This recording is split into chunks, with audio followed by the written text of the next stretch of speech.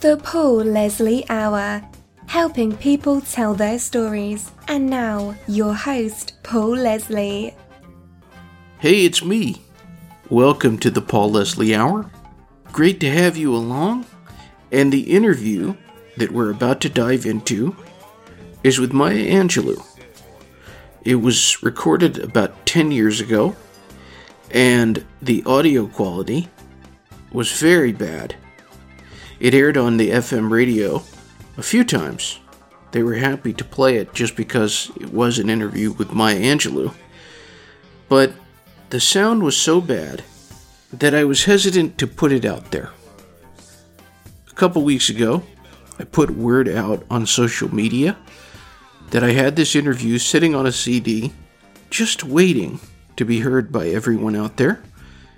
And a man named Kevin Hooper, listener of this podcast, friend of this podcast, great man, said that he would help get the interview out there. My idea was to put it out there in an audio-visual format. And if you're listening to this interview with Maya Angelou and you decide you want to consume the interview in a little bit of an easier fashion, you can go to the website, thepaulleslie.com. There's a link there to a YouTube video where you can both listen to the interview and also read the words as they are being spoken by Maya Angelou and myself. I'll tell you a little bit more about the interview and about the process, but first I'm going to just present the interview to you now. Again, thank you to Kevin Hooper. And now, with no further ado, the interview with Maya Angelou. It is with great honor we welcome a true Renaissance woman, one of the most important people in literature, a poet, educator, historian, best-selling writer, actress, playwright, civil rights activist, producer, director, and musician, the one and only Dr. Maya Angelou. On behalf of our listening audience, thank you so very much, Dr. Angelou, for joining us. Everyone has a mentor, so I was hoping you could tell us about Mrs. Bertha Flowers. I met her when I was very, very young, but I got to know her when I was about almost 8. I lived in a very small town, and I had had an abuse, and as a result, I had stopped speaking. I thought that my voice had been instrumental in killing a man, and so I thought it was wiser not to speak. That was my 7-year-old logic. So Mrs. Flowers heard about me. She was a black lady in our town, and she came to the store where my grandmother owned a small store. She came and got me and took me up to the school and took me into the school library, the black school. There may have been 200 books, I don't know. I know I have more books in my small library today than were in that little school. But it seemed like millions of books to me. And she said, I want you to read every one of them. And read a few and then make notes, and when I come back, I'll talk to you about it. And then she took me to her house about twice a year. She'd make tea cookies and wonderfully sweet lemonade. And then she'd read to me. She introduced me to literature and really began my lifelong love of reading, of writing too, and of being read to. I think every human being wants to be read to. I still like it, and I'm 80 years old. And that all began with Mrs. Flowers. Very inspiring. In regards to you becoming an artist, there is a quote from you that I appreciate. You said, you can become truly accomplished at something you love. Some of our listeners may not know that in the beginning you started in the music and arts with dance. What attracted you to that? I didn't have to talk. I was very tall. My brother, who was older than I, and my mentor, was very short. And he told me that I was a lady, and I was supposed to speak softly, and he was to hold the door for me. I don't know where he read that, but he said that he was supposed to push the chair up when I sat down. And because I was so tall, He said I shouldn't bend over. I shouldn't slouch. I should stand straight up. And he encouraged me to study dance. So when we returned to California, I was 13 and about 5'10". My brother suggested that I study dance. And there was a Booker T. Washington Community Center in San Francisco. So I started studying there and went on to the California Labor School and studied with adults and really fell in love with dance. And I'm still in love with dance. Those loves you have, your first love, never really leave you. You still fantasize. And I believe I could become 800 years old and 300 pounds. I was still a dancer. My bones will not let me forget that I still love dance. Very interesting. That brings us to calypso music. You became a great calypso singer. I was hoping you could tell us what it is you liked about calypso music. I don't know about great. I became known as a calypso singer. And I have no modesty, none at all. I pray I have humility. There's a difference. Modesty is tacked on from the outside. Humility comes from inside. And it says that there was someone before me who laid the path. My responsibility was to try to build a road. I was well known as a calypso singer. And because I could dance, I would often dance in the middle of a song. And I think that made me very unusual. I love calypso the way I love blues and country western music. Because the calypso, the lyrics tell stories. They're not just about, I love you, baby, and let's make love, or something rawer than that. So the calypso, each one tells a story of, and such a human story. That's what drew me to it. It is a fascinating genre of music. It is indeed. In your book, Singing and Swinging and Getting Merry Like Christmas, you write about singing in church services. What kind of music did you like growing up? I loved all sorts, and still do. I loved when I could hear European classical music, and the American classical music, which must include jazz and the spirituals and folk songs and country music songs. I loved it all. I had the pleasure of hearing Miss Marian Anderson on the radio. I couldn't believe a human voice could be so beautiful. And my grandmother loved to hear a song, a West Country song called You Are My Sunshine. And it was the only non-religious song she ever sang that I knew of. And I could remember that husky voice of hers singing it around the house, along with Pilgrim of Sorrow and other spiritual songs. As soon as I heard blues, I was about 13 because I moved back to be with my mother, and she loved blues. And as soon as I heard the blues, I loved them. Even today, I still want to have that song which tells a story, that lyric, whether written by the traditional folk music, that is, or written by Irving Berge. I love to hear those. And I loved Lord Cleave and Lord Kitchener. But all of them, I just enjoyed them. Dr. Angelou, some people may not know that the name of Maya Angelou was adapted around the time you started your singing career. Tell us how you got started with calypso on a professional level. I was a dancer, and I met some very sophisticated people, artists in San Francisco, and they laughed at folk music. I think all music is folk music. And then they said that folk music was boring. And I said, no, listen to this. And I sang Ranjo. Ranjo, Ranjo, Puri's holding me hand. And Mo and Joe ran a candy store. and Mo did something behind the door. The police came, and they were brothers. And so the one said, Ranjo, trying to hold the police and protect his brother. And I just loved it. So when I sang it to them, they said, what? They hadn't even heard Calypso. So I sang another. Oh, I sang around to a few groups, and I was offered a job as a Calypso singer. So I had to quickly go and try to learn some more. I think I had maybe 3. It's not a very large repertoire. I went about the business of learning some more.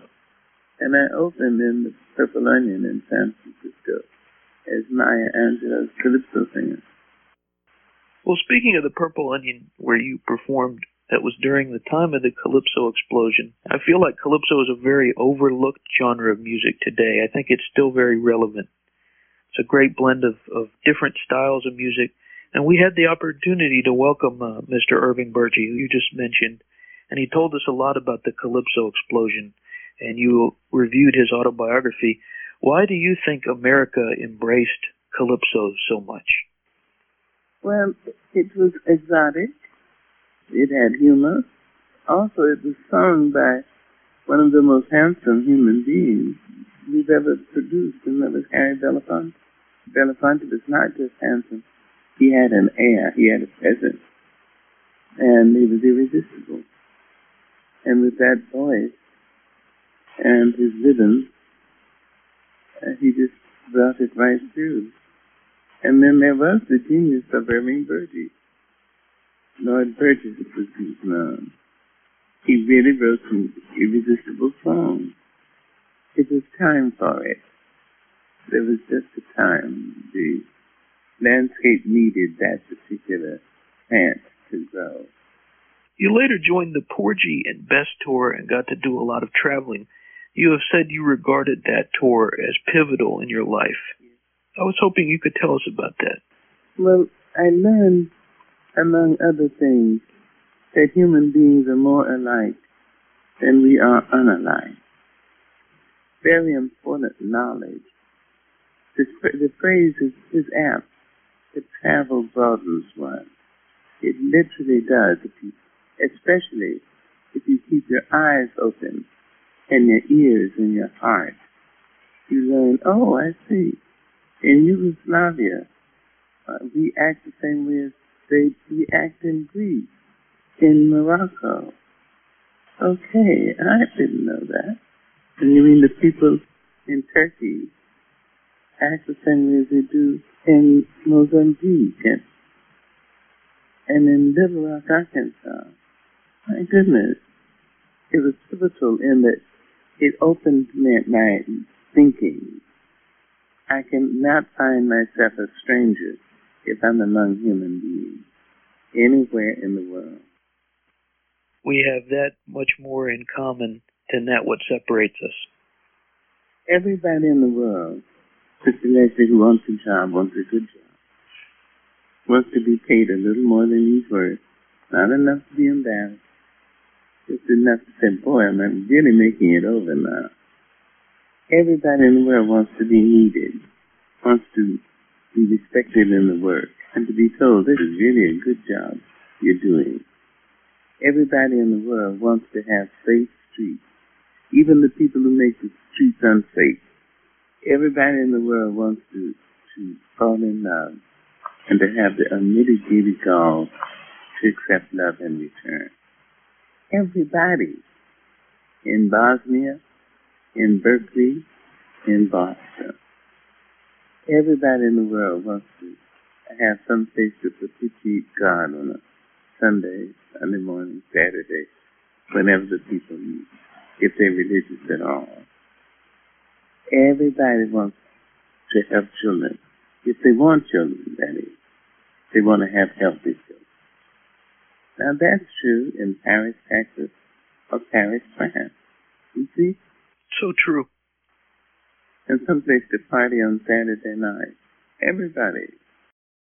Jumping back to the music, when you returned from the tour, you began performing Calypso in California, and you recorded a record called Miss Calypso, which we're going to play on this program, and you were featured in the musical film Calypso Heatwave.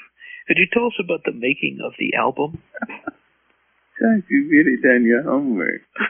Thank you. I was asked to make the album.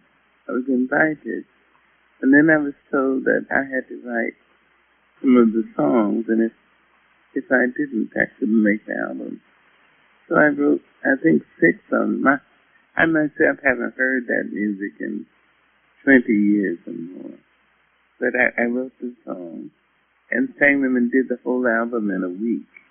I haven't even thought about the album those many years. It's still around. Yes, I know if you're going to say something. Going forward, you have written with the legendary Miss Roberta Flack, and you've worked on a number of music projects after your Calypso album. You did an album with the great duo Ashford and Simpson, and recently a great writer, Mr. Ben Harper, he changed a few of the words around, but he did a song called I Still Rise. I was hoping you could tell us about working with Ashford and Simpson on that album. I feel of them as if they're my children. They were down here in North Carolina to sing me. I think Nick went down into playing around in the music room. And I went down, and Val went down. And we were just talking to the music. And then Val sat down at the piano, and Nick and I talked to the music. And we sort of had a song. And we just continued, really not thinking about doing an album or anything. And then they came down to visit me in Georgia and Atlanta. And we continued. And before you knew it, we had a music. And it's a good CD. It really is. I'm very proud of it. It was unfortunate it never really caught on because it didn't get to the exposure. We did Oprah, but the record company didn't have the records out in the stores. They said they would, but they didn't. And so the people who rushed out to get their CDs, they weren't there for another 2 weeks. And by that time, the fever had gone. You know, there's a rhythm in the affairs of men and women. And if that rhythm loses a beat, the mind goes on to other things. I'm always amazed at the power of words, whether in poem or song. And Dr. Angelou, you are certainly a woman who has harnessed the power of words.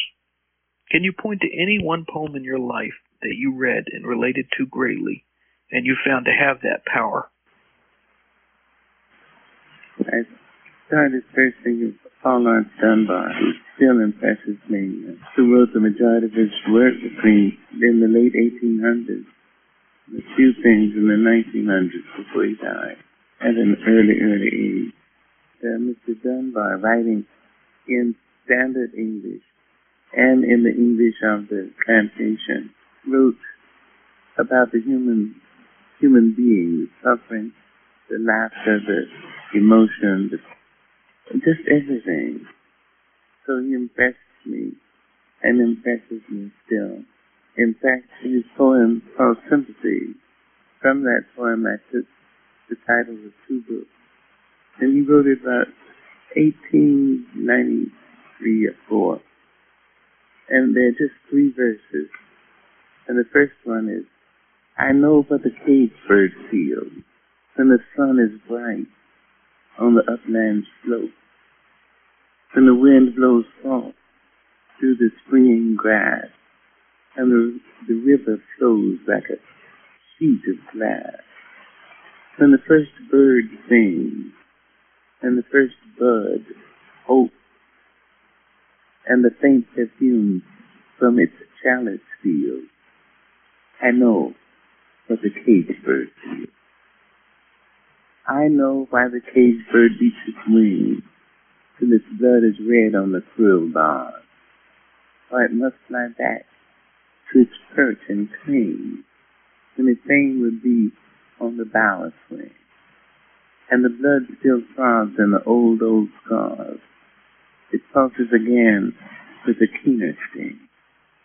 I know why it beats its wings. And I know why the cage bird sings. When its wings are bruised and its bosom sore, it beats its bars and would be free. It's not a carol of joy or glee, but a prayer that it sends from its heart's deep core, but a plea that upward to heaven it sings. I know why the cage bird sings. And from that poem I took the title of my first autobiography and the title of my sixth and the last one in that series, A Song Slung Up to Heaven. Thank you so much for reciting that poem. That was lovely. Thank you so much for allowing me to say the whole thing.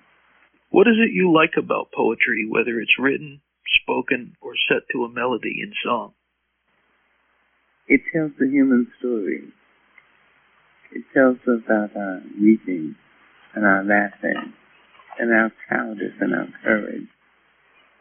That's what I like about it. You've had the opportunity to meet some wonderful people.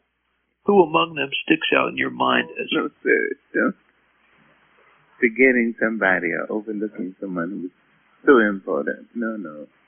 I've learned something from a number of people, some who meant me well, and some who didn't. I'm grateful to be alive and grateful to have friends, grateful to have students and a large family of every kind of person. When we have a family reunion, we are black and white and Asian.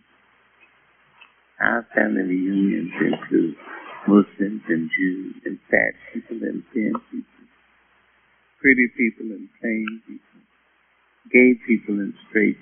It is my blessing to have met and loved a lot and still daring to love a lot. I dare not speak of any one person.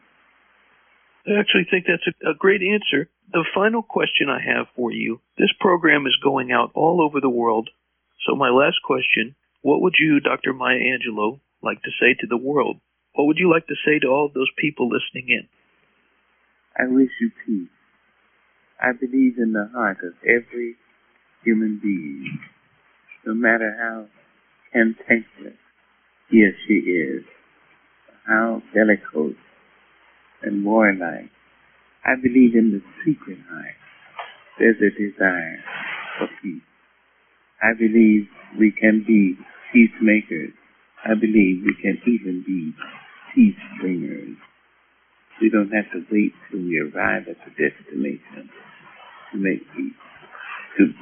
I think we can bring it in our hearts and in our hands. I wish you peace and laughter and love. Very well spoken. Thank you very much, Mr. Leslie. Thank you so much, Dr. Angelou.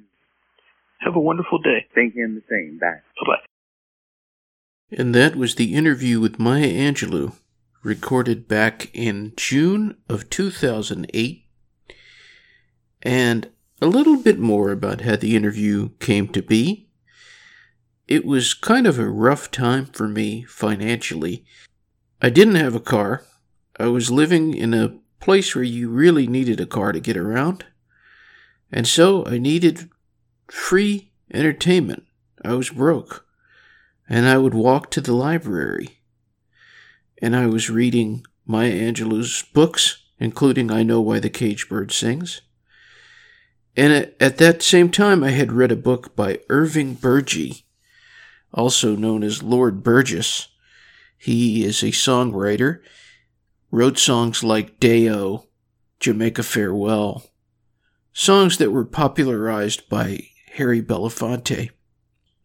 And on the back of Irving Burgess' book, there was an excerpt, a quote, I should say, of Maya Angelou giving praise to Irving Burgess' autobiography.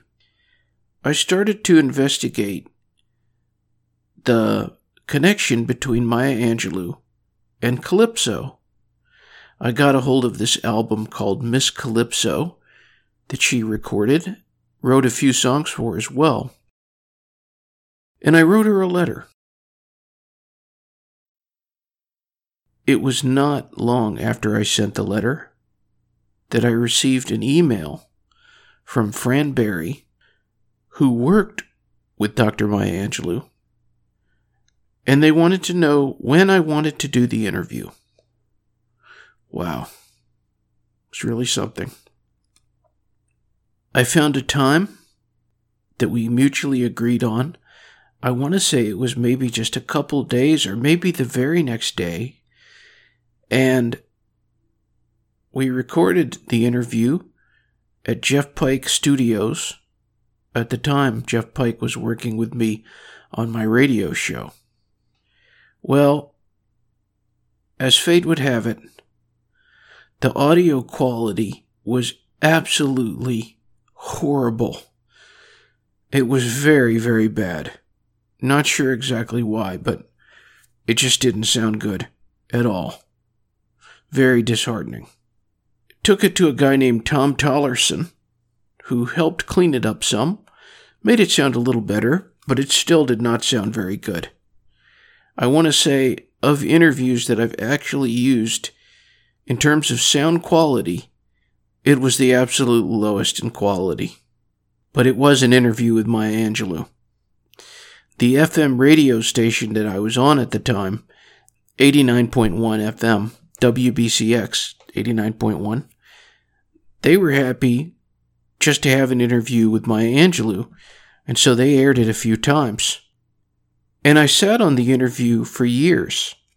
I've put most of my interviews up on YouTube just so they can be accessed from anywhere by anybody. But I always felt that there was something I could do to present this Maya Angelou interview in a better way. I got the idea a while back, what if it was an audio-visual presentation? If there was a video where people heard the recording, the audio recording of the interview, and along the way, the words were appearing on the screen in a type of transcript. I put it out there on social media. As I mentioned at the beginning of the show, Kevin Hooper was very, very kind and offered to help. He did the entire video from a transcript that I had provided. It's amazing what you can do with sound, just sound restoration and audio repair just from a computer. It's really true what they say about Macs. They're really, really ideal for fixing audio or working with audio. Just the advancements in noise reduction. Not just Macs, all computers. Wow, you can really do incredible things. I had used different programs over the years trying to toy with this interview, but I guess the advancements have just been such that we got the interview sounding so much better, and then Kevin Hooper took it and made it sound even better. So, that was the interview with Maya Angelou, 10 years almost after it was recorded. Thanks everyone for joining us. Always a pleasure to have you here on the Paul Leslie Hour. If you haven't subscribed yet, I hope you consider doing so. It's absolutely free, and anywhere that you get your podcasts, we're there. I hope to present more historical interviews like this in the future. I've got a lot of them, and I have more that have not been heard that need to get out there into the world. Until next time. The Paul Leslie Hour is hosted, produced, and written by Paul Leslie for Lifestyles Entertainment. For information, visit thepaulleslie.com. Thank you for being with us. Until next time.